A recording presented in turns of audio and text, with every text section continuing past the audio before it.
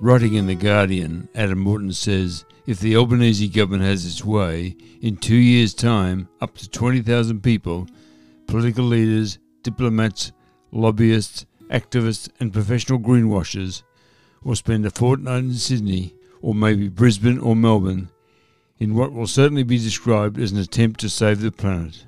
Morton continued, Labor promised before the election that if it won power it would bid to host a COP, a conference of the parties to the United Nations Framework Convention on Climate Change, hopefully in partnership with Pacific Island neighbours. Welcome to this latest episode of Climate Conversations. I am your host, Robert McLean. Climate Conversations is put together here in Shepparton, in northern Victoria, Australia, on the lands of the Yorta Yorta people. Yes, the stolen lands of the Yorta Yorta people, and I pay my respects to their elders, past, present and emerging. Morton's story in The Guardian is headed, Australia's bid to host a COP summit could shape climate action and politics for years to come. He explained, climate COPs have been a year-end fixture on the global calendar since 1995. Though often derided, sometimes with justification, it is the process that led to the 2015 Paris Agreement, which remains the most significant commitment to tackling the climate crisis, and prompted an escalation in both commitments and action, although nothing like enough yet.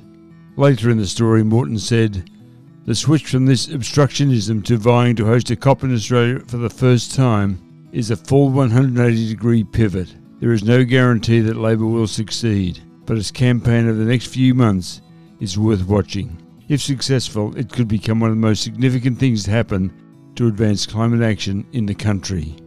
You'll find a link to the story in the show notes.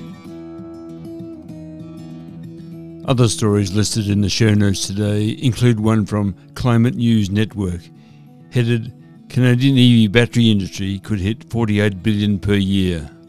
Today's show notes list another story from the Melbourne Age, this one by Farah Thomason.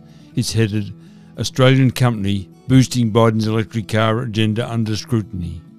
It starts, an Australian company at the centre of Joe Biden's electric car revolution has come under question after frustrated motorists warned about the reliability of battery chargers, which are set to be expanded across the US. Meanwhile, from Renew Economy we have the story, wind and solar records tumble again, as coal and fossil fuels hit another low. Yes, we've reached the end of this episode of Climate Conversations. Thanks so much for your company. It's been great to have you on board. So until we talk again, please take care, stay safe, and please be kind. For everyone you meet is fighting a great battle. And please, if you enjoyed this episode, feel free to share it with your friends. And please, don't forget to check out the show notes, as there'll be some other links in there, links that help you better understand the implications and complications of the climate crisis. As I said earlier, until we talk again, please take care.